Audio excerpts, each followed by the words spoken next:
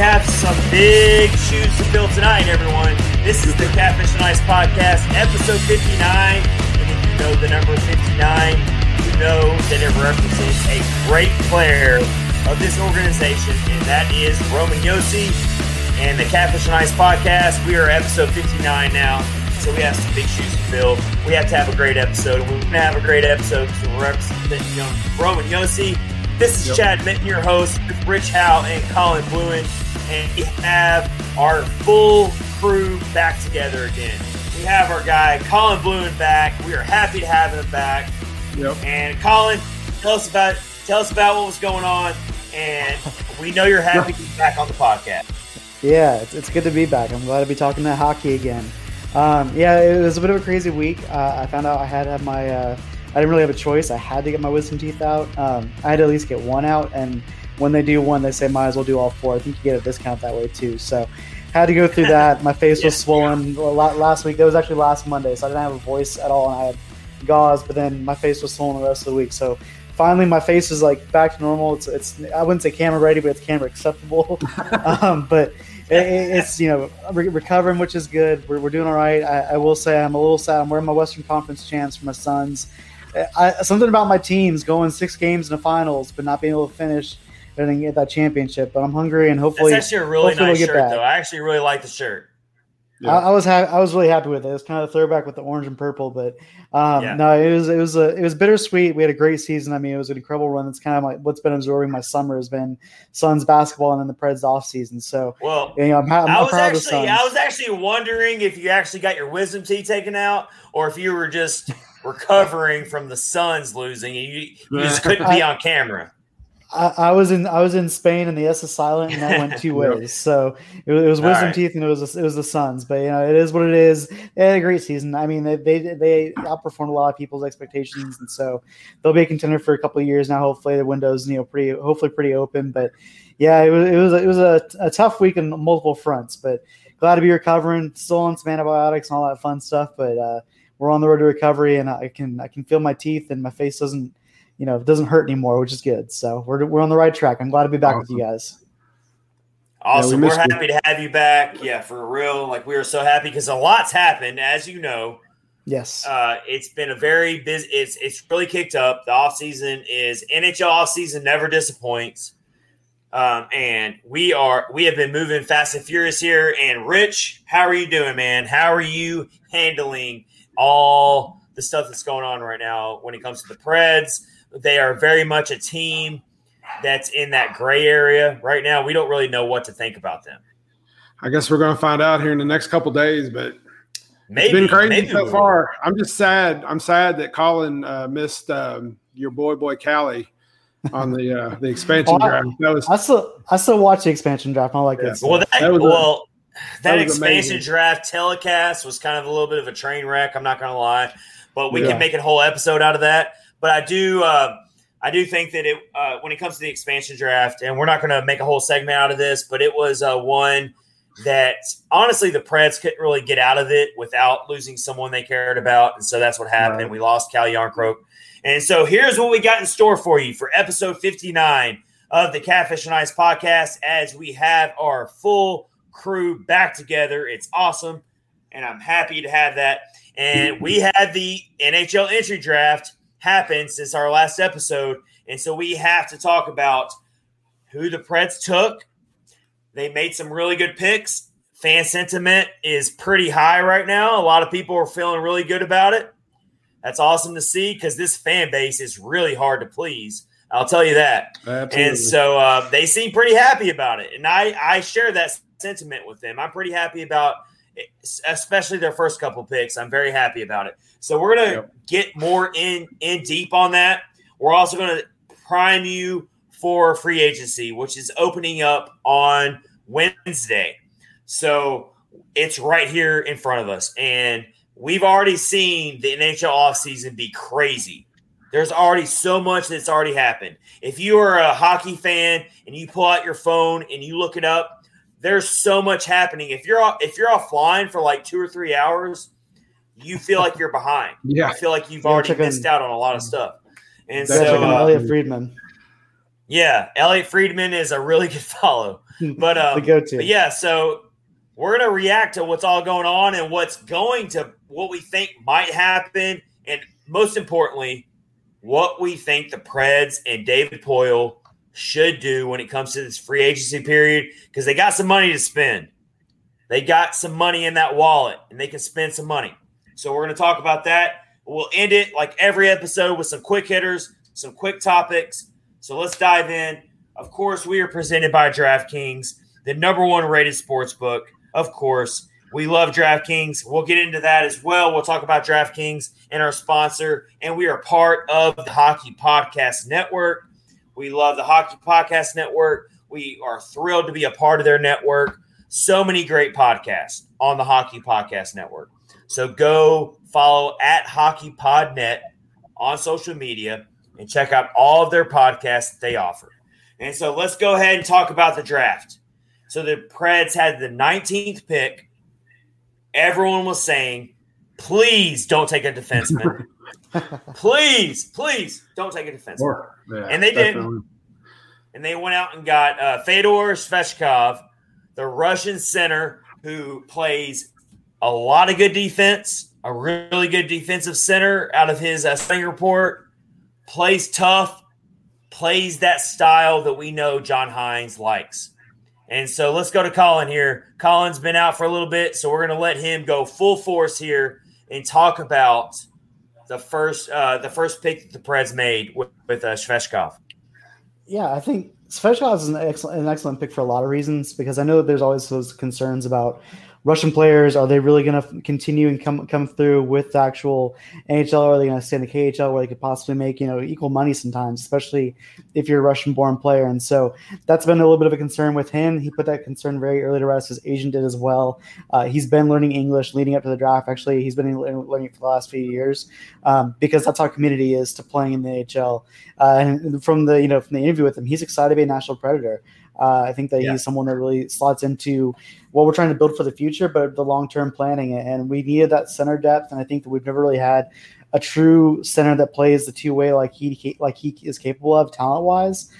We've had some great centers, but nothing that is as talented as he's been, and we've never had a center that's taken with this much potential, at least on recent years. So that's really exciting. I know there's Tomasino, but at the same time, Tomasino right now is built more like a wing than a center. I think that's where we'll probably see him. So Svechkov, if he's ready in the next 2 to 3 years, could be a really big contributor down the road, because I think it's more about what we're building towards. I don't think it's necessarily the immediate impact, and I don't think any draft pick is, unless they're maybe a top 5 pick. But there's a lot of potential for us, and I think that he's going to be in that potential in the next couple of years or so, next 2 or 3 years, once he gets on with his KHL contract and he comes over here. And it's exciting. I mean, you look at him, he is a two-way guy. He plays good defense, plays good offense, but he's got some motor on offense and some scoring prowess too. A lot of people look at two-way and think, okay, they're good at those two things, but they're not necessarily great at those. And he really, when you watch his tape, he makes smart plays, but then on offense, he can really distribute and he can make things happen. So I'm excited about it. Yeah. What about you, Rich? Yeah, it was a good pick. I was really, like you said earlier, glad they didn't pick a defenseman, because I think Twitter and Facebook would have imploded. Yeah. Oh, gosh. Don't even get me started on that. Yeah, it would have been bad. So ugly. So, yeah, I agree with everything Colin said. I'm glad that they're kind of planning for the future. He looks like a good player, and he's going to actually be playing with Yaroslav Askarov next year, so that's good. Yep. Get those two guys, and it might work out to where they both come to the Predators at the same time. You never know what'll happen. So that could be pretty cool to get both of those guys at the same time. But I like it. I like what they did. I like the direction they're going. I like that they're planning for the future. That's what they should have done last year, but looks like it's all finally coming to fruition. So happy. Yeah. So the fact that they went out and got a position of need, they got a center. Yeah. And going into the draft, like, it was very well known that this draft class is very unproven, unknown. The scouts had a really hard time, making these mock drafts, ranking these prospects because of COVID, and a lot of leagues got canceled. Limited film on a lot of these players, and so it was tough. And so I'm sure it was harder than ever for these GMs to pick players they were looking for. But one thing I will say going into it, was that what the Preds needed and what they were targeting, there were a lot of options. There were plenty of wingers. There were plenty of centers. There were plenty of offensively skilled players in their scouting reports that could slip to the Preds at their 19th pick. And so when they got to their pick, Fedor Svechkov was around. A lot of people had him as easily as a steal, a player who probably slipped back further than his talent would maybe, render. And so it's like a great pick. It fills a need. He's a defensive-minded player that fits John Hines' system. I want to share this scouting report from Elite Prospects, which is one of the top websites that will come up when you look up these prospects. And I just want to read what they had to say about him. He's always scanning the ice for threats and options when he's off of the puck, maintaining a detailed mental map of the ice so that he's always prepared for what comes next. He waits for a clear change of possession to move up ice in a controlled, supportive fashion. His sense of offensive timing is fantastic, and he has a really great knack for getting open off of the puck. So what that scouting report screams to me is that this guy can play off of his line mates. Put him with smart players who are skilled, and he will find a way to get open and create scoring chances. I can go ahead and tell you that the Preds have always lacked in players like that. So, especially at center. Yeah. Yes. And the fact that he's a centerman, oh my gosh, sign me up for that. So if you're talking about filling needs in a draft, and we get it, NHL draft, it's not an immediate fix. No one's saying this guy's going to come in this season and fix all of our problems. But if you're thinking long-term future, this looks like a really good pick. It looks like a really good pick. And we won't know for a long time if this actually ends up proving to be a great pick. But on its surface, it seems like a really good pick. Yeah, definitely. I think it's good.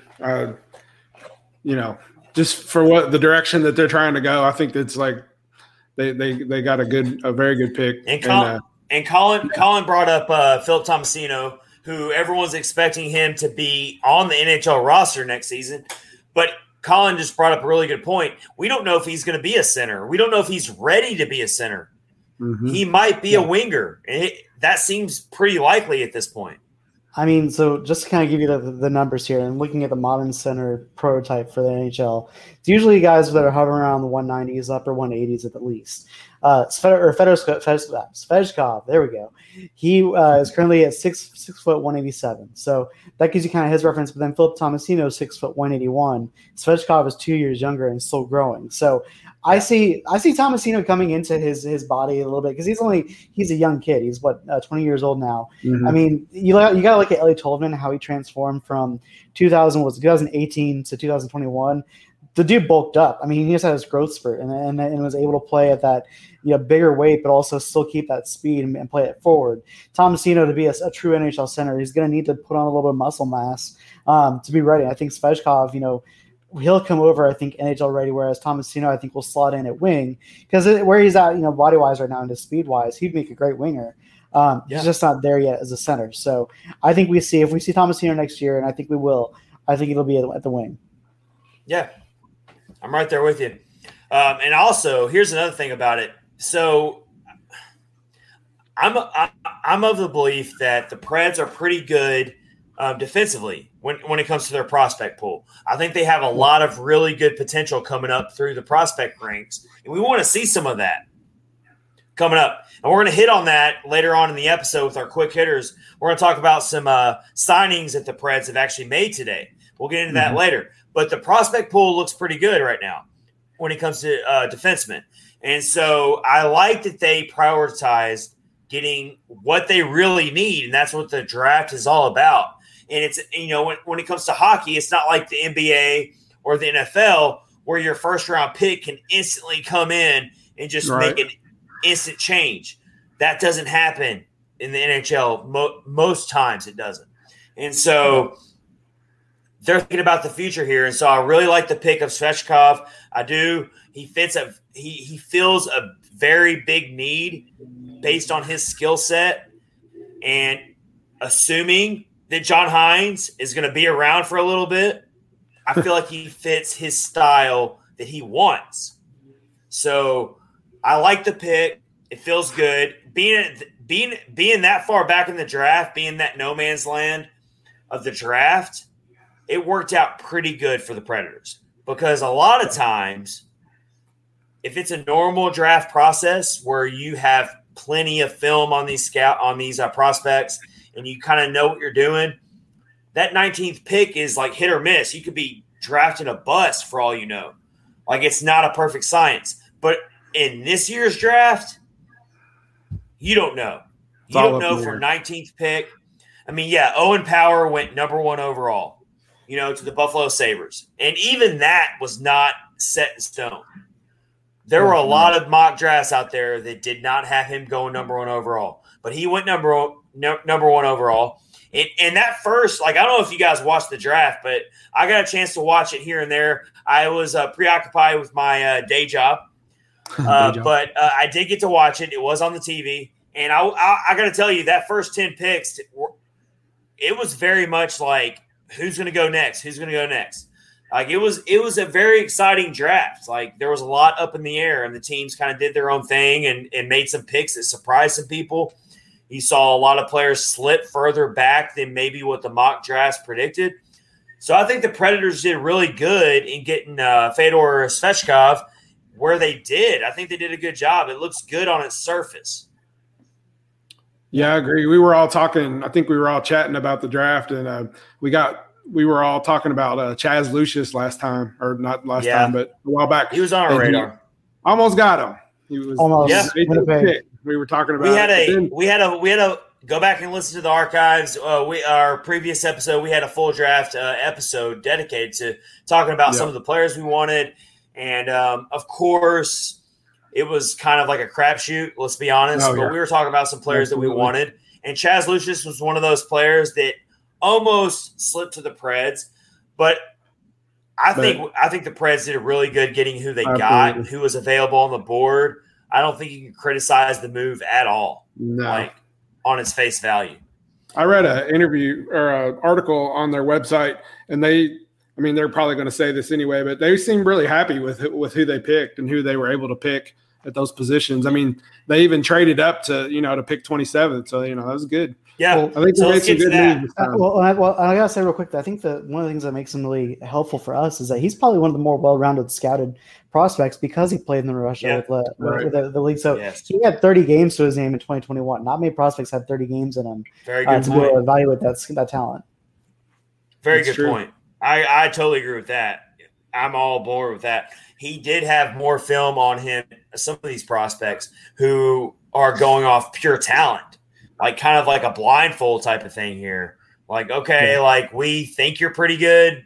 We're going off the raw skills here, but you didn't get a lot of time on the ice.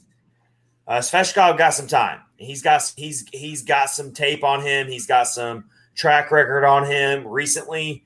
So that's a really good point there. Let's talk about how the Preds got back into the first round and ended up making 2 picks in the first round. And they got Zachary Leroux. I hope I'm getting that name right, because when you read that name, you do not want to botch that. But Zachary Leroux, and this guy is every part of the word that is a Bulldog. Yeah. This guy does not take crap from anybody. Don't pronounce his name wrong, because he might hit you. He might. Yeah, I'm not going to share my address with him because he might come out and knock me out. But this guy right here is he carries on the enforcer tag, I feel like.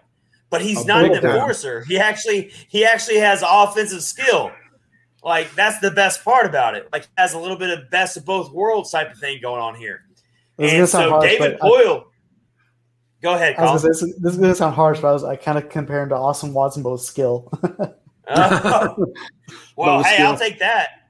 Sorry, Waddy. But the fact that the Preds and David Poyle traded up to get this guy just goes to show you that they valued this guy hard.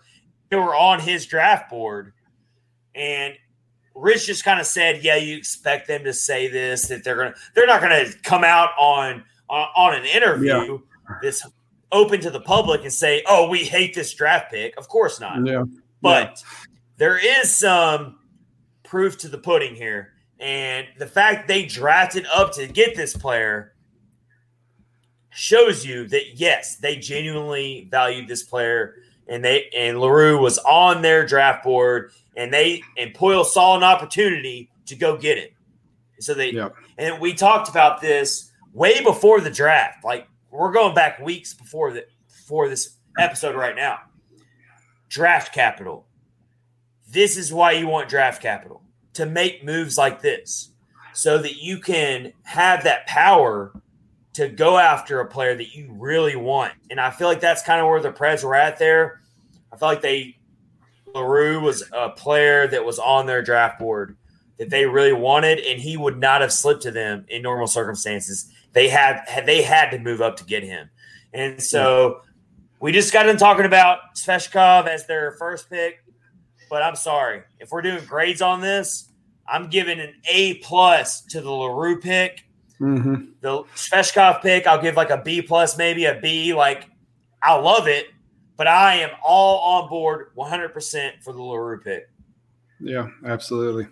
Definitely. I didn't go as high as A- for the Sveshkov pick. And then I think it's kind of interesting. I mean, we that wasn't an early trade. We actually traded up into the third round, which is interesting because we did what we didn't want to do in the first round, which is we took a defenseman. But that means to me that they really liked him too, because you don't trade a pick unless you really have someone right there in that spot that you want. And so that's Anton Olsen, and we don't really know. I mean, he's Swedish, so we've had some good success with the Swedes, especially the Preds. Yeah. Maybe it's our, that's true.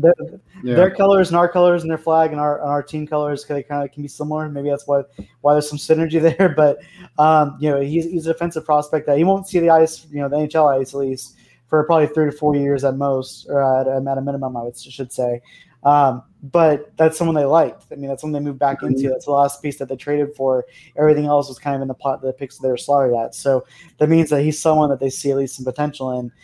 Whether that's being what that role looks like in the future, I don't know. But it's someone that they liked enough that they wanted to take him there. I mean, he's added to the depth of defensemen. I mean, at the very least, I know fans did not want to take a defenseman in the first few rounds or anything like that. And I totally get that because it seems like we have a lot of them, and we do have a lot of defensemen. Mm-hmm. But at the same time, it's not just about the players that are going to play for you. It's about the players that you could trade that could be excellent trade pieces because they're that skilled at that position. So if he's that defenseman for us, maybe we see him on our Preds jersey, but maybe we don't. Maybe he's a good trade asset, so we can bring someone else in here that can help us get closer to winning the ultimate prize. Exactly.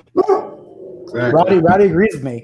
There you go. Yeah, Rowdy does agree with you. Yeah, he's. I let him out tonight, and he's joining the podcast. Hey, special guest star. Come on over here. He does agree with you, Colin. Clearly, awesome. And he's actually a Dallas Stars fan. So hey, buddy, come on. So yeah, he's definitely a Dallas Stars fan, but maybe he's like doing some reverse psychology right now. I don't know his intentions, but all right. But anyway, yeah, I agree with you. Rich, how about you, man? How are you feeling? Let's go back to LaRue real quick. How are you feeling about that pick? Does that pick get you as energized as a lot of the fan base is right now about this pick? It does. So there's the good and the bad about him, and the one of the bad would be the reason why he slid back a little bit in the draft. So the good, so he played in the QMJHL last year with the Halifax Mooseheads. So he had 33 games, 39 points he scored in those 33 games. So that's pretty strong. And then the year before he played in the Moncton Wildcats in the QMJHL, 55 games, 53 points in those games. So there's definitely he's got some offensive skill, which is good to see. So then you get to the bad part. Last season he was suspended for 4 different times, twice for fighting after a fight, one time for spitting. I don't know who he was spitting at, and the other time for flipping off somebody. But they've compared him to Brad Marchand. Everybody hates Brad Marchand, but they would love to have him on their team. I'm the exact same way. That's lofty expectations there. Well, that's what they compare him to. Yeah. He's a tough customer. He doesn't take crap off nobody, and that's how Marchand plays his game, and he's got some offensive skill. So I'm good with it. I love it. I think it's great if they can just get him in and then, temper that a little bit and kind of calm him down some and help him to pick his battles a little better, then I think it'll be good. I'm excited. I will say he clarified, and him and his agent, and then the league as well, clarified the spitting incident. It wasn't spitting at a person; it was spitting on the ice, which I think part of it's code protocols, obviously. But it's because he got teed up by another guy. It was kind of a cheap shot. They didn't call a penalty on, and so afterwards he spat on the ice because his mouth was bloody. Wow. So I'm not really sure what you're supposed to do in that situation. Like, I don't blame him, but at the same time, like, he kind of feels like he's cut from that. Like, this feels like a pick that Jordan Tutu would be proud of. Exactly. Like, this is the kind of pick that it works for us, especially because we're Smashville. Like, anybody else, and some of the other teams might be like, okay, whatever. But that's our brand. Like, our brand is we are going to make you hate playing us. We're going to make you feel some pain afterwards. And he seems like that guy that he'll make you feel pain on the scoreboard, but also he's going to make you feel pain physically with bruises that he left behind personally. I love the quote that he gave about you put a puck in the corner and you take any other prospect in this draft, and I'm going to be the one that comes out of that corner with the puck. That's great. I mean, ballsy, but that's what we need. Smashville's attitude, and that's what we look for and embody. And so I'm excited for him. I'm excited to see him be a Predator. I think it's cool too because he mentioned taking up for his teammates a lot, which that's something else we want to see a lot of, Yeah. So I like it. Confidence you're seeing out of this.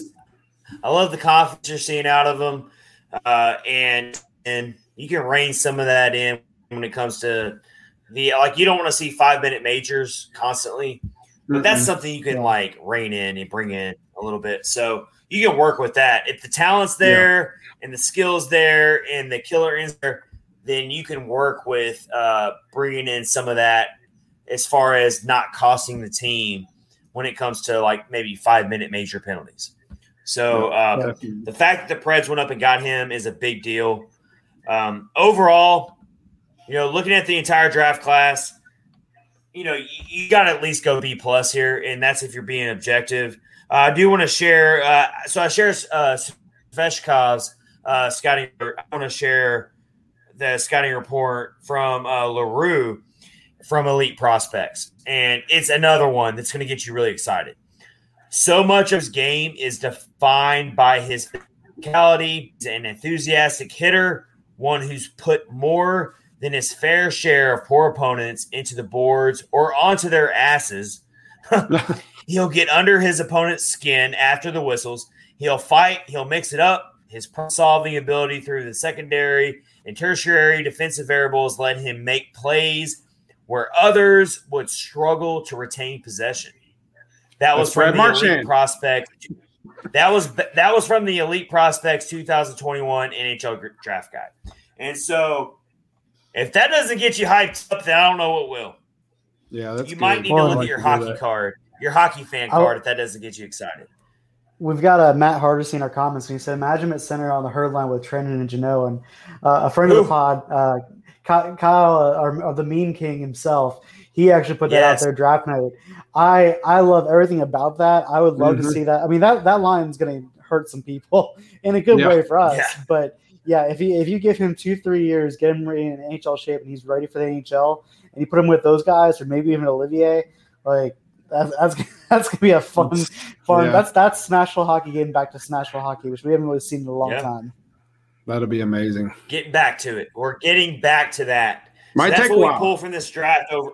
That's what we pull from this draft overall, though, is we're getting back to that culture, and it takes time to build that culture, and that doesn't go just for hockey. That goes in any walk of life. If you're a leader and you're a team builder, it doesn't matter what you're leading. You got to build a culture. You got to build something new, and so that's kind of where the Preds are at right now. They're building. They got to. I'm not saying the culture last season was necessarily horrible. I'm not trying to throw a lot of criticism to the players who were on that team last season, but it takes time, and you got to build something new now. This team has been rolling with the same core for a long time now, and the results have not lived up to it. So now you have to make a change, and that doesn't mean that these players you're changing from can't flourish in a new environment. That doesn't mean Ryan Ellis can't go to Philadelphia and have a great season. That doesn't mean that Victor Arvidsson can't go to LA and have a great season. We hope to see that, but it wasn't working here, and so that's why they're not here anymore. Yeah, and I think one thing that's kind of noted, and you love him or hate him, right? Well, maybe not. Maybe you're in the middle ground like I am with John Hines. But when you see the draft video, when you see them in the war room, this draft has John Hines' fingerprints on it. The RFA so far, which we'll get into here in a second, has John Hines' DNA all over it. Like, John Hines was in Poyle's ear the whole time. They were right next to each other. And this is a John Hines type of pick along with Svechkov as well. But that's kind of what they're building towards. So it's whether John Hines is the long-term solution, they're building this team in his image of what he wants the team to look like and how he wants them to play. So, I want to believe in John Hines' vision. I do. At the same time, like, I've been a little bit hesitant just because last year was touch and go, and UC Saros built us out a lot of games. But if it works, fantastic. If not, we've got a team that's built for this guy. Hopefully whoever comes in after him can, work with these pieces. But the good thing is the floor and ceiling talent-wise to these players we've had in the pipeline, but also these draft picks, at least the top 3 draft picks, I would say, is a relatively high floor with a good chance of these guys making it to the NHL and contributing. So that's a positive. And like you're saying, Colin, his footprint is all over this draft class. So we're finally, and Rich has talked about it too. You've talked about, let's give this guy a chance to actually go into a full 82 game season, because he came in to the season when Laviolette got fired. He came in January, and then he had to coach a pandemic season. So this is actually his first full off-season season with the Preds. So let's give him a chance. I get his track record in coaching is very underwhelming. I get all that, but we got to give him a chance. We're stuck with him. We got some players who fit his system. So let's see what happens. That's kind of where we're at with it. And so go ahead, Colin. My final thoughts on the draft, I will say, for the entire draft-wise, much better coverage than the expansion draft. I'll give them that. I think the NHL did a much better job. I think Emily Kaplan is fantastic. Yeah. Emily Kaplan is such a huge asset to ESPN and the NHL coverage that they're trying to bring. I hope they give her an expanded role because she deserves it. Her insights are awesome and outstanding. The one thing I will say, though, that I give a negative grade to is I miss the booing of Gary Bettman. We're all doing it at home, sure, but that guy deserves to be booed in person. That's the only way to really truly boo a man. So we'll hopefully get back to that next year. I think one other thing they should have done better was give Sean Kemp a bigger T-shirt to wear. That would have been good. So the Sean Kemp T-shirt was everyone go back and listen to it if you haven't already. We did Colin was on what do you want to call it? A 2-week injured list. Injured reserve. There we go. Yeah, there you go. 10 day DL. we put Colin on 10-day DL, and luckily for us, no one claimed him off waivers. But we did a live expansion episode. Me and Rich, we watched it live, and you can hear in our voices that some of it was a little cringeworthy. Cringy. But it's ESPN. It was still cool. It was awesome to see the Seattle fans out there, because that's a great sports market. So it was awesome to see that. Sean Kemp definitely needed a bigger shirt.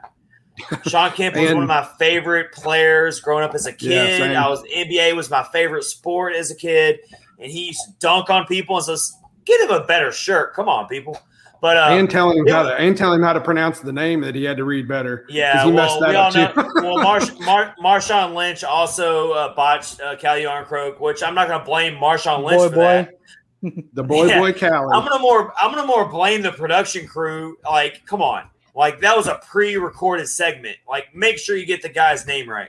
But either way, cool, we have a radio host here in Nashville who still can't spell Frederick Allard right or David Ferentz right. So David Ferentz. Yeah, David Ferentz. He's misspelled Frederick Allard right or wrong too. So anyway, so we get it. But yeah, the NHL draft coverage was amazing. ESPN did a great job with that. You saw the NHL Network with their stamp on it as well. But the NHL draft coverage was good. So let's get to our next segment here of episode 59 of the Catfish on Ice podcast with Chad Minton, Rich Howe, and Colin Bluen. We are back to full strength, and we're not killing penalties anymore because we got Colin back. So it feels good to have Colin Bluen back here. Again, we are presented by DraftKings, and DraftKings is my favorite sports book. I can tell you that. And right now we got the Olympics going on, and you can go ahead and get 100-1 odds if an American athlete wins a medal. I think your odds are pretty good there. So go download the top-rated DraftKings Sportsbook app now and use promo code THPN when you sign up to turn $1 into $100 in free credits if America wins a medal. That's code THPN to turn $1 into $100 in free credits for a limited time only at the DraftKings Sportsbook app. Must be 21 years or older in New Jersey, Indiana, or Pennsylvania. New users only, and if you have a gambling problem, please call 1-800-GAMBLER or in Indiana, 1-800-9-WITH-IT. We got the Olympics going on. I'm going to go ahead and need Team USA to win in basketball right now. They're kind of got me worried a little bit. They just got done losing to France. France is good. They got some NBA players. France is ranked seventh in the world, and they got the Defensive Player of the Year on that team. So I'll give them that. But I was going to say to our listeners who are gamblers and want to gamble on the Olympics, you bunch of degenerates. I support it though, but if you want to, I would say the hockey adjacent for Summer Olympics is probably water polo. Don't knock it till you try it. Watch it. It's intense. It's water polo is fun. It's fun. It's like soccer and hockey and water basically. So and it takes water polo takes so much cardiovascular athleticism. Mm-hmm. They're in deep pools. What they do?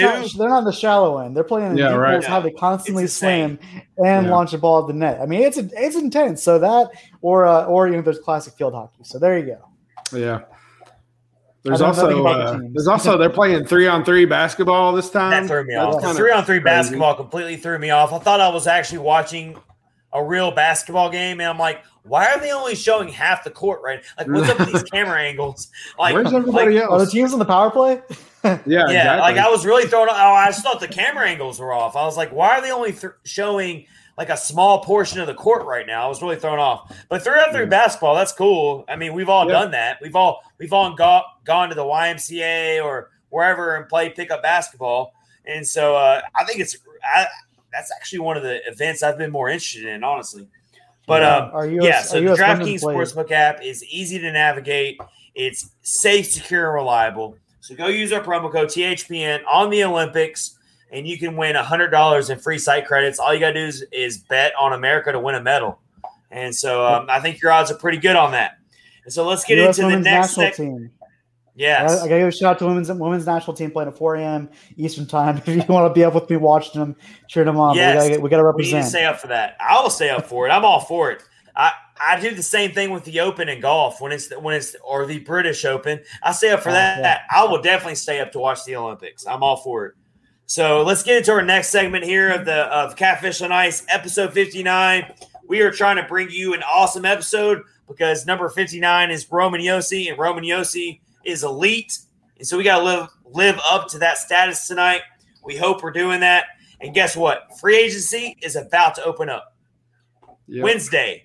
We are filming this podcast. We are recording this podcast on a Monday night. And so free agency is less than 48 hours away.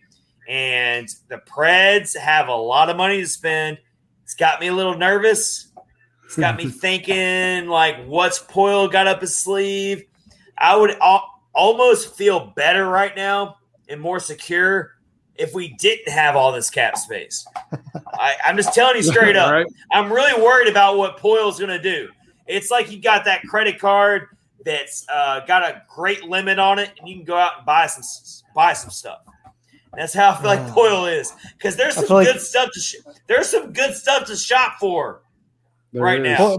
Poyle's in that place where, after the recent purchases he's made, I think he needs to get permission from the wife before he makes another purchase. Yes, that's how I'll put that. But there's some good stuff on the shelves. There's some good stuff on the shelves, but you got Landeskog flirting around out there. He's the number one. I feel like that's the number one out there is Landeskog. But there's some other ones out there too. What do we think the strategy should be right now for the Preds? because they got this money to spend, but we also understand that they're not in a position to be doing this right now. I will go ahead and give you my thoughts, and then I'm going to go to Rich. But real quick, here's my overall thoughts on it. The Preds are not in a position to be going out and making bold, long-term free agency additions, even if they do have the money, because even if they do sign one of these big free agents, that one player still doesn't make them a Stanley Cup contender, in my opinion. They are a long ways off, and they got to start building that up. We just got done talking about it, building that back up again through the draft, through their prospect pool, and they're starting to do that. We're starting to get some excitement out of that. But if they go out here and do something that could blow up in their face, like going out and getting Gabriel Landeskog, who is a outstanding player, but carries a huge high risk as well. Rich, kind of give us your strategy, man. Play armchair GM for a little bit. So I agree. I don't think they should go after a big name. They tried that a few years ago, a few times, and it just hasn't panned out. And now we're paying for the consequences of those contracts. You look at the money. It is a lot of money, but they're still looking at the potential of Shea Weber retiring. That's going to be a $5 million cap hit. They're going to have to pay UC Saros. What were we thinking? Like $4 or $5 million he's probably going to want. Yeah. They're going to extend Ekholm. They're going to extend Forsberg. And then I think you've said it before, Chad, and then Colin mentioned it too. Might want these guys all day, but you don't know if they're going to want to even come here. Like, we're in the middle of this rebuild thing going on, and do you really think Landeskog is going to want to come to a rebuild team? He's going to want to go somewhere where he has a chance to win the Stanley Cup. We're not the Preds are not a very desirable location right now. Let's be honest. They're not, and I know you can pay people a lot of money, and they'll that sways them, but that's what scares us. And that's exactly. I don't think it's a good idea. They still also, another thing we haven't touched on, they need to go probably find another free agent goaltender. So you're going to be paying him $3 million a year probably. So he does have a lot of money in cap space, but that's assuming that the organization isn't very confident in Connor Ingram, which we could talk for 30, 45 minutes over that. Yeah. That's another. I mean, that's really like the top. That's really the top storyline going into free agency on Wednesday. Is what are the Preds going to do goaltender wise? And so, go ahead, Rich. I'm sorry I cut you off there. I was just going to say real quick. I heard an interview. It was on 102.5 with David Poyle, and that's one of the things he mentioned. He goes, we still need to go find a goaltender, a backup goaltender. So I don't know if we know that Connor Ingram's actually in Nashville training. But we don't know if that's what's going to happen. You still need to have that insurance in your back pocket. So, yeah, I agree. I mean, you look at the Kyle Turris situation. You look at now what we're still living with through Duchesne and Johansson. Mm-hmm. Some more favorable to Joey, although I do like Duchesne too. It's just he's not playing at the level we expect him to with the money he's getting paid. And then, even the PK Subban thing, like you look at how much we sent for him. Luckily, we didn't retain any salary. That's a miracle in and of itself. Because you look at all these other contracts where people have had to retain salary, but we didn't get anything back for him. So we kind of lost some assets. And now with Suter, with the recapture, that might be something else that we're going to be inheriting that we had to go through. So I'm in that place of 2 to 3 year deals that are not anything like bad, but at the same time, like in 3 years, you're free of it. So you have this cap space again, 3 years down the road. That's kind of my mindset. I actually have a list of players that I think we should go after. I kind of put together. Yeah, I've got Mikhail. Well, this is not necessarily in priority order, but I will say Mikhail Granlund's my top one right now just because he knows the system. He plays well in it. Right there with I got Philip Denault, Blake Coleman. I think that would be the one that would be kind of splashy. Might cost a little bit more. Can I say something about Blake Coleman real quick? Go for it. Let me get in on this. So I've been very, very vocal about wanting Blake Coleman. I know that Rich cannot stand the Tampa Bay Lightning, but if he doesn't play for the Tampa Bay Lightning anymore, I think Rich will actually become very big fan of this player. And you want to talk about a player who earned himself a pay raise, it was Blake Coleman. Mm-hmm. And I'm right there with you, Colin, as far as he should be a target, but I just think he's going to be too expensive. That was the one in this list. I've got a few more here, but that was the one in this list where I was like, all right, if we want to give him maybe a 4-year to 5-year deal with a little bit more money potentially, I'd be okay with it just because of what he's done in the past. And he's a Stanley Cup champion. I mean, we don't have a Stanley Cup champion on the roster right now. So that's kind of my thought process is if you're going to do that with anybody, it might be him. But there's a couple other guys here. Brandon Saad, I wouldn't mind seeing. Matthias Janmark, Eric Stahl. I went with a lot of forward centers. I think that's where our biggest need is right now. I think we got a lot of defensive depth, but I think forward and center is really what we're going to need. And then there's two others that are familiar names. I wouldn't hate bringing them back on short-term deals, and that is Bones, Nick Bonino. He's a free agent. I was going to say that, yeah. And Freddie Gaudreau, the Stanley Cup Nashville Predators legend, Stanley Cup legend, Freddie Gaudreau. Freddie Gaudreau, I'm not totally against. I don't want to bring Nick Bonino back. I feel like if we do that, we're just going back to not that he wasn't a very important part of our team. When he was a Nashville Predator, he was a very great player. He was a really good player, actually, great player for the bottom six. But Hines liked him. The only reason that they traded him because they were higher on Cunningham. And I think if he's signing for cheaper than what we originally signed him for back in 2017, like if he's taking a veteran minimum. He's got some good experience. We need the thing for him. That pick was less about what he's going to do on the ice and more about who's filling that void of Ryan Ellis and Pecorine. And he's a very good locker room guy, very good leader. And so that's kind of where I was like, Rich, I wouldn't hate bringing Bones back. Rich, you seem kind of on board with Nick Bonino too. I liked him. I was sad to see him go, but I do like that they got Luke Cunningham or whatever. But Bonino actually had a good year last year, so I mean, he's not done. I do like the leadership, though. I think they are kind of would be lacking, and he does have a Stanley Cup. So Freddie Gaudreau on the cheap. I think we'd have some really irate fans if we signed Freddie Gaudreau, and I think we'd have some really happy fans if we signed Freddie Gaudreau. So another player you brought up, Colin, was Matthias Janmark, and he has actually been on my radar all offseason, even when the season was still going on. I was looking at free agency, and I was kind of looking ahead at who was going to be. Matthias Janmark played for the Stars for the longest time, so I kind of know him from playing for them. But then he went to the Golden Knights for a little bit and didn't get a lot of time. Yeah. And so he's a player that's floating around that's still in the prime of his career. And those are the type of free agents I'm looking for if I'm the Preds right now.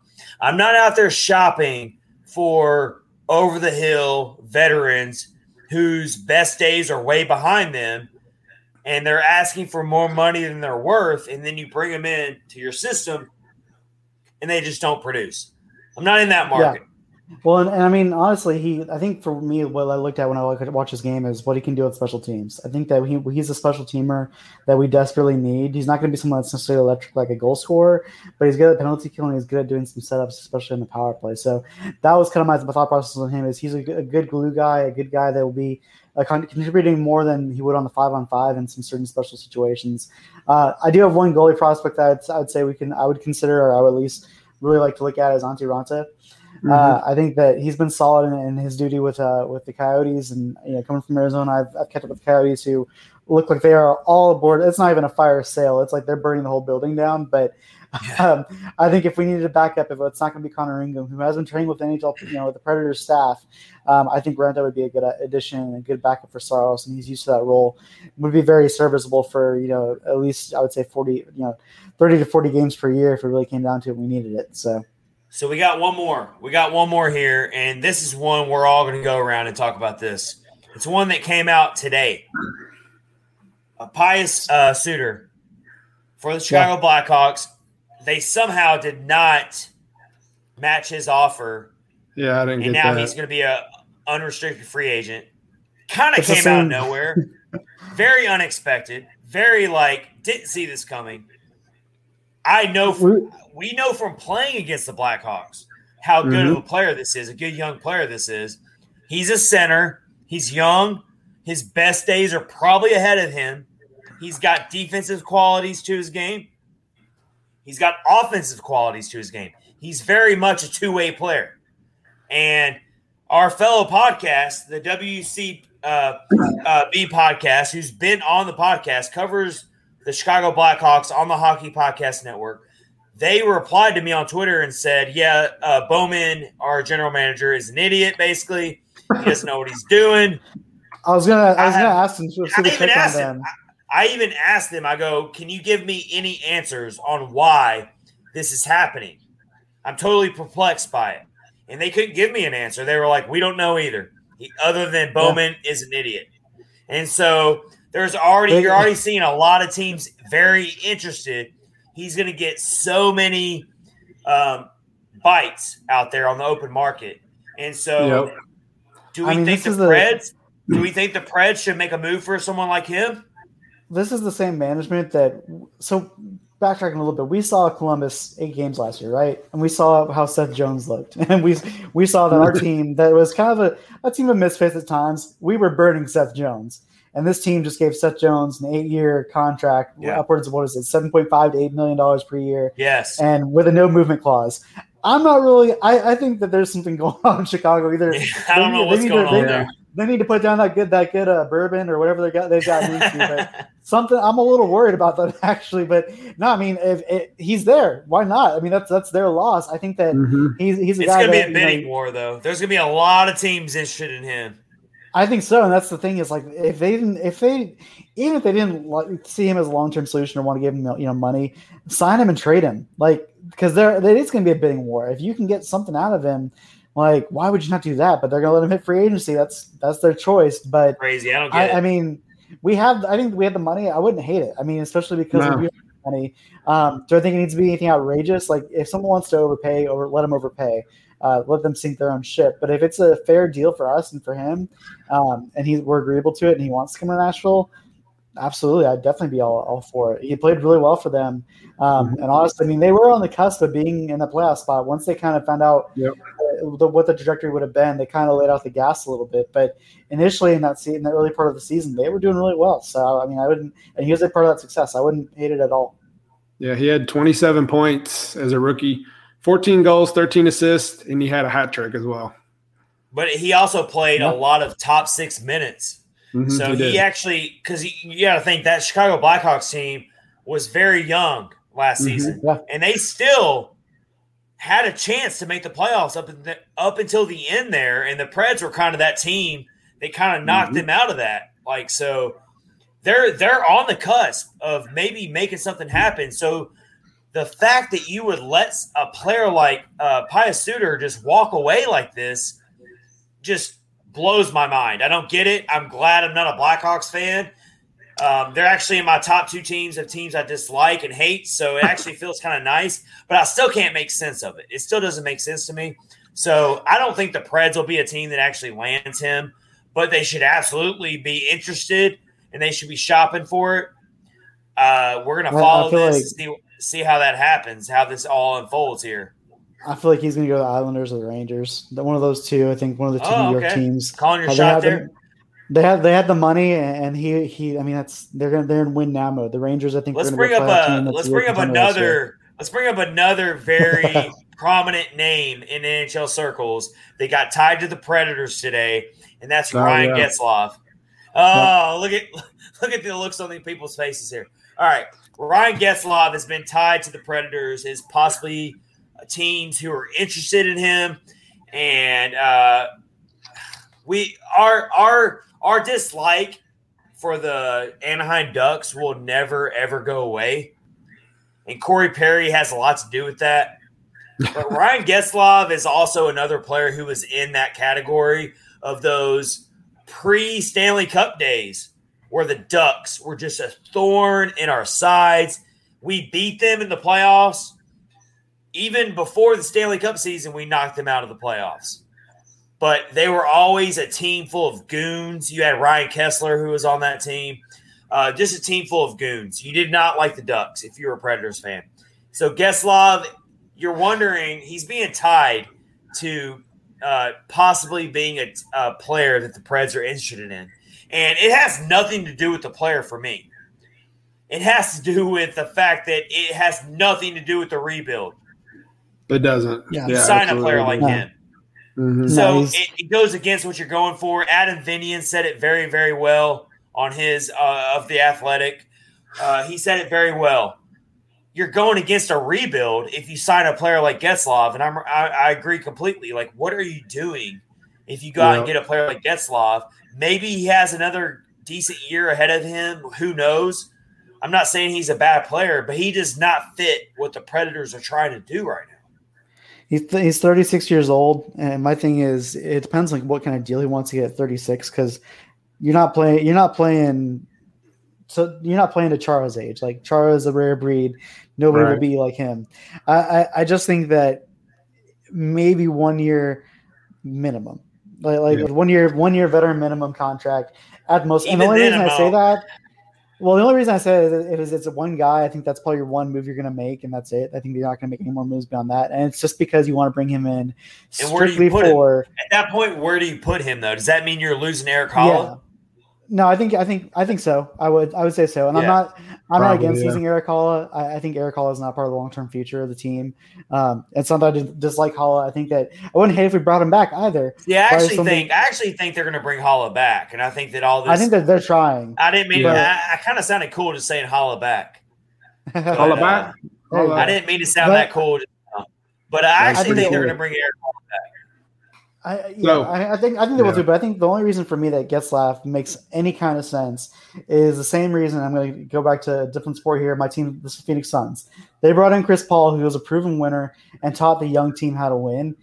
Getzlaf, say what you want about him, dude scored 1,000 points in the NHL. There's not a lot of people that say they can do that, and then there's not a lot of people on our team that have been able to do that. So, if he's brought in, I say 1 year, let him show these young guys how to win and how to play the game.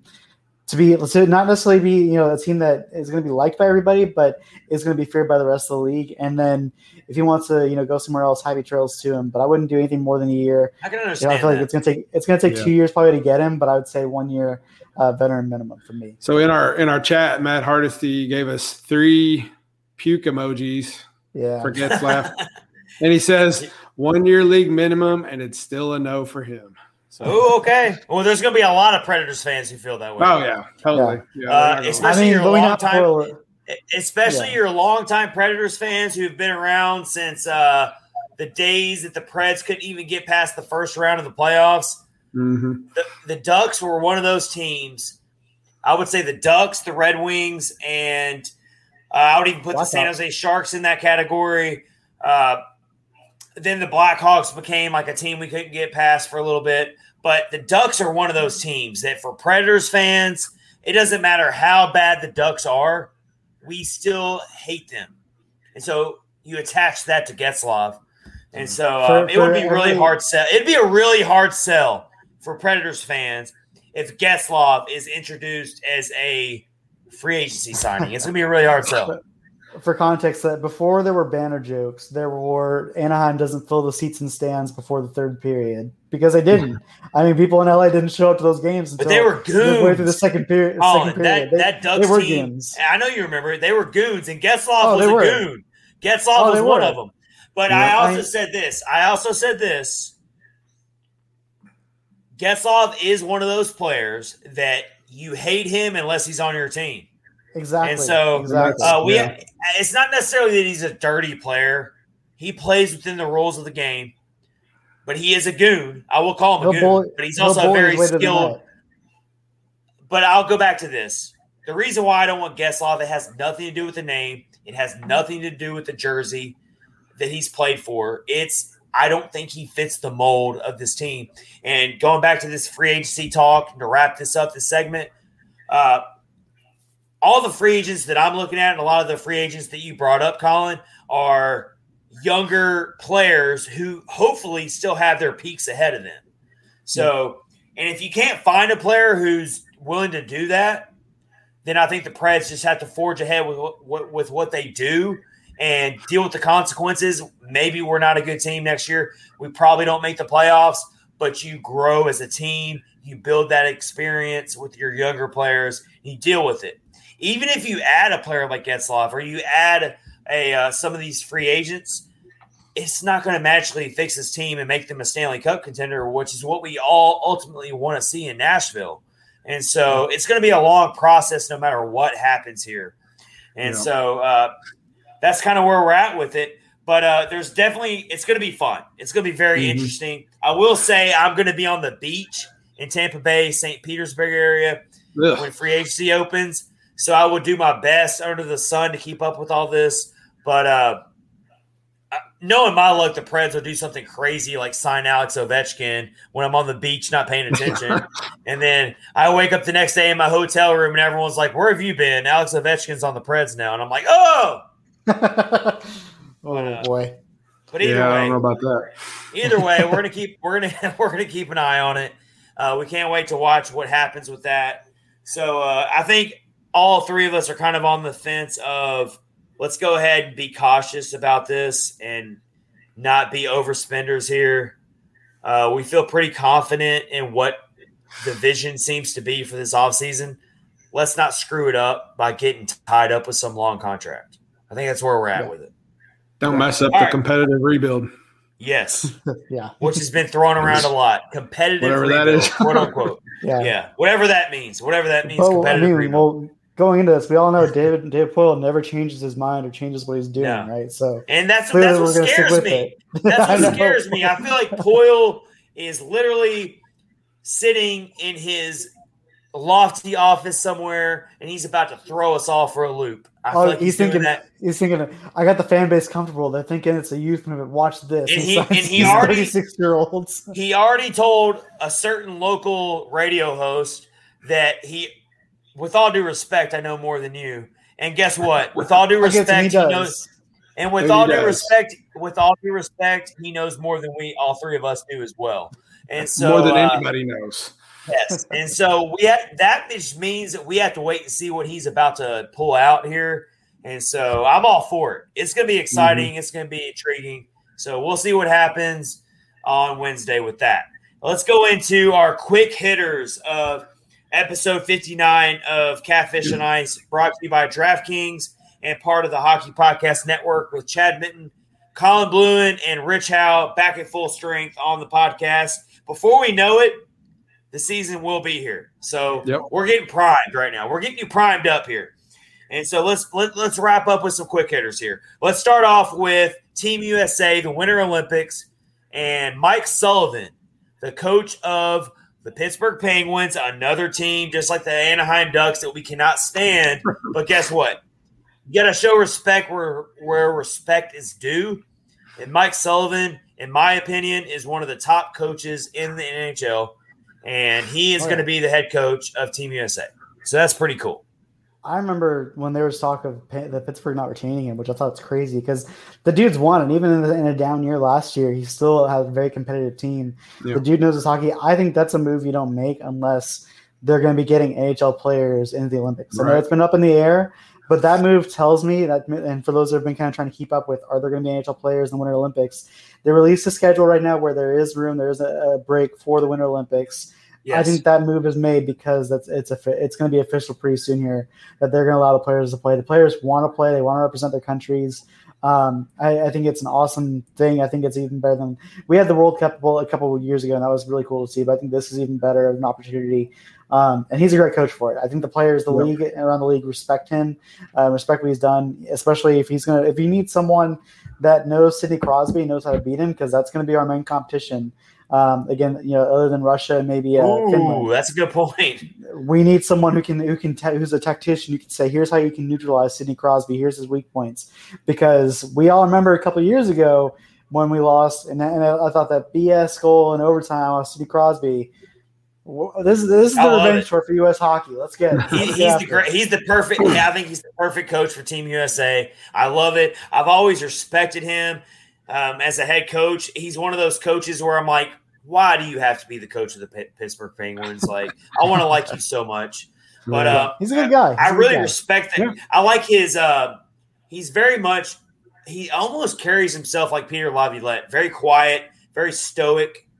I think he's a little more approachable than Peter Laviolette, but I agree. I can see that. But you get what I'm saying, though. Behind the bench, he's very stoic. Like, I guess is the word I would use about it. But I know he's very highly respected. Obviously, he is. Otherwise, he wouldn't get this role. So it's pretty awesome. Rich, what do you think about that? Mike Sullivan, a Team USA coach. I'm just excited to have hockey back in the Winter Olympics. Like, I love watching the Winter Olympics. I like it way better than what's going on now. The snowboarding, the whole deal, but just it's going to make it even better. Just curling is one of my favorite. Hey, man. If you've never watched curling, watch curling and how intense that gets. Yeah. Shaving ice to get a freaking little disc to stop in a perfect little spot. Yeah. The U.S. women's hockey team. The U.S. women's hockey teams. Yes, that too. Yeah, they're going to be. They got to protect their titles. So yeah. I like the event where they ski and then they have to stop and shoot. I don't know what that's called, but like they ski a bunch and then they stop and they have to shoot guns and then they ski some more. That sounds intense. Yeah. I like it. I forget what it's called, but I like that too. Yeah, I like that too. Right. But I'm just excited to have it back. I think it's awesome. Let's go to our next quick hitter here. So the Preds made some pretty minor signings today, but signings nonetheless. Some 2-way contracts here. Freddie Allard, Jeremy Davies, and Ben Harper. So Ben Harper's one way. Harper's one way. Yeah, you're right. Yeah. All right. So, but Freddie Allard, I think, is the one that most people are pleased with. Jeremy Davies, I think you all have to be happy about that. Ben Harper, I don't think people are too happy about that. But the fans aren't. The coaches are. I mean, that's the thing is like Ben Harper was loved by the coaches, but by the fans are like, why is he still on the ice at times? And it's kind of those things, especially because he's a 1-year deal. So if you send him down, he's got to clear waivers, and if he maybe someone else will want him in that situation. Looking at these signings here, Frederick Allard, you're waiting for him to make that next step to the NHL. He hasn't done that yet.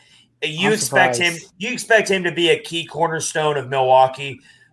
Jeremy Davies, he has gotten some NHL time and looked pretty good in limited time. So you'll have to – Jeremy Davies is a player that you're going to be looking at in training camp to see if he can actually maybe get a opening night starter spot. We'll see. I liked him more than Ben Harper, honestly. The one that did surprise me was Freddie Allard, because Freddie had so many opportunities, and it's like when there were times where when he did get the opportunity, he looked good, and it's like, why are we not seeing more of him? Why are we seeing more of the likes of a Ben Harper, and then later on a Goodbranson, which thank God we didn't bring him back. That was weird. All I'm saying is on my NHL 21 franchise roster, Freddie Allard is a beast. He's a good hockey player. He's a good hockey player. I got to ask. It's on the video game, but he's a beast on the video game. All right. I was going to ask you guys, since it was on the 10-day DL, do we have a memorial ceremony for Lucas Pisa? I don't even want to talk about it. Hey, I actually got to say something really funny. I noticed this online today doing some research. I was on Puckpedia, and they have a little spot on the Nashville Predators page where it shows like injury report type of stuff. And it literally has listed the exact date that Lucas Pisa is expected to return. And it was September 15th, 2021. So, Rich, put the countdown on your calendar. September 15th, 2021 is when Lucas Pisa shows his face to us. And he shows he's a real person. His contract is up though, isn't it? Or is he still? I think so. I just thought it was hilarious that they had the exact date of September 15th, 2021 is when Lucas Pisa will return. I vaguely remember him playing, and I do not remember he played when he got hurt. One game. He must have got drilled, and I just missed it because been out this whole time. I mean, it's crazy. I feel like it's got to be a practice, like one of those freak practices. He needs a special on one of those crime shows where it's like missing person, like Unsolved Mysteries. Unsolved Mysteries needs to take on an episode for Lucas Pisa and find him. I think I'm going to get a jersey. You probably get it pretty cheap.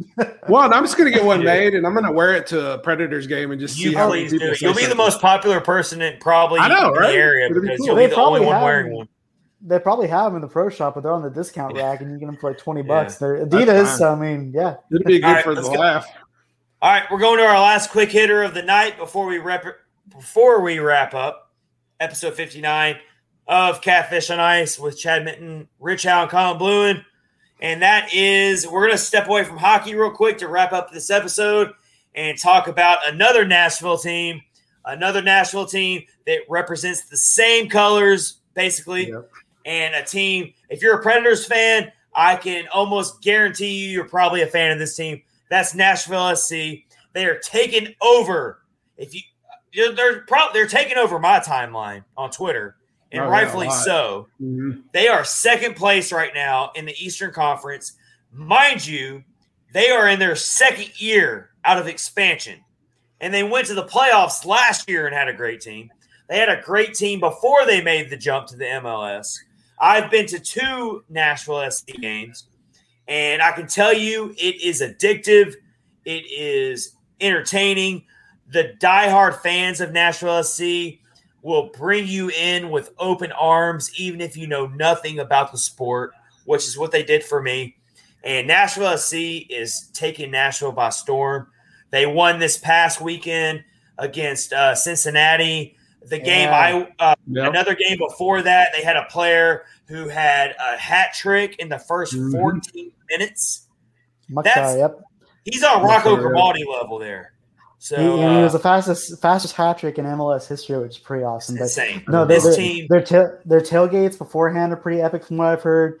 Also, I mean, their chants. They have some. I know soccer is normal with the chants, but Nashville SC has some really catchy chants.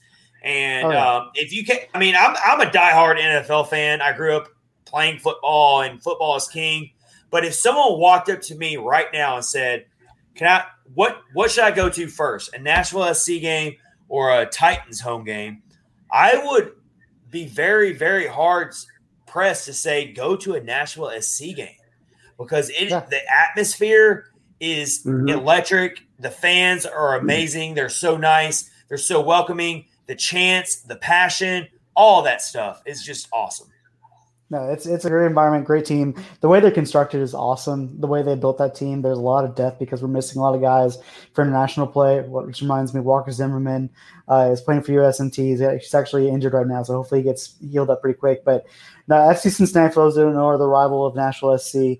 I talked a lot of smack. I used to live in Cincinnati, and I would rock the Nashville SC gear around town just to kind of talk some smack, just because they make fun of hot chicken, which I have a love for hot chicken, as you guys know very well. Yeah. But yes, but they hang their hat on this chili, cinnamon chili, basically. Oh, I'm sorry, I'm going to say it for all my former students. If anyone's listening, that chili's trash. I'm sorry, I gotta say it. It doesn't matter if it's Gold Star. It doesn't matter if it is Skyline. It is nasty chili.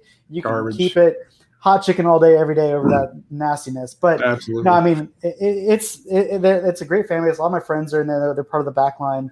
And I've seen some of the stuff they've been doing. The tailgates are epic. Apparently they make bourbon cocktails for tailgates.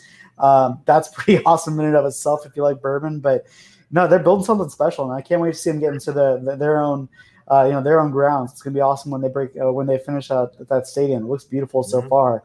But I mean, they're building something special, and to be where they're at in the MLS in the standings, second place in the standings after a very successful year last year, it's great. I kind of want to see more of a rivalry cultivated with Atlanta United now that I live in Atlanta. It makes more sense. I have more respect for Atlanta. That rivalry is building quick. Yeah, it is. That rivalry is building pretty quick. So many draws and the games that we probably should have won last year's, but I like Atlanta United. I respect them more than I respect FC Cincinnati. So I'm kind of hoping for that. But no, Nashville SC has been doing awesome. I've seen nothing but good things. Yeah, and they've got Soccer Moses. That's pretty cool too. Yes, and so fun fact about him, for those are the music lovers, listen to the podcast, he is actually the guitarist from Jars of Clay. Yep. So if you remember Jars of Clay from back in the day, I shouldn't say back in the day, they're still making music. They're making some good music, but awesome band, but he's the guitarist from them. So we got a celebrity who dresses up as Moses and shreds on the guitar. I mean, what more could you want in the sport? I mean, that's so Nashville. And when the way I knew that they were embraced by the city of Nashville is when people started criticizing the Soccer Moses guitar riff. I'm like, of course, because they're going to criticize. When Nashville sports get criticized, that's when you know they're embraced by Nashville. We were criticized for the anthems that we had with all the celebrities. We're criticized for the banners. Like, once you start getting criticism as a team in Nashville, that's when you know you made it. So that's right. We'll take exactly. it. Yeah. Well, Nashville SC has definitely made it. All right, guys, that's going to do it for episode 59 of the Catfish and Ice podcast. I'm heading to the beach. we will see you next week for episode 60. We will have plenty of reaction to whatever the Preds do in free agency. Please follow us on Twitter, on Facebook, on Instagram at Catfish. Again, this is Ted Minton with Rich Howe and Colin Bloom, and we will see you next week. Thanks for following along. Thanks for listening, and have a great week, everyone.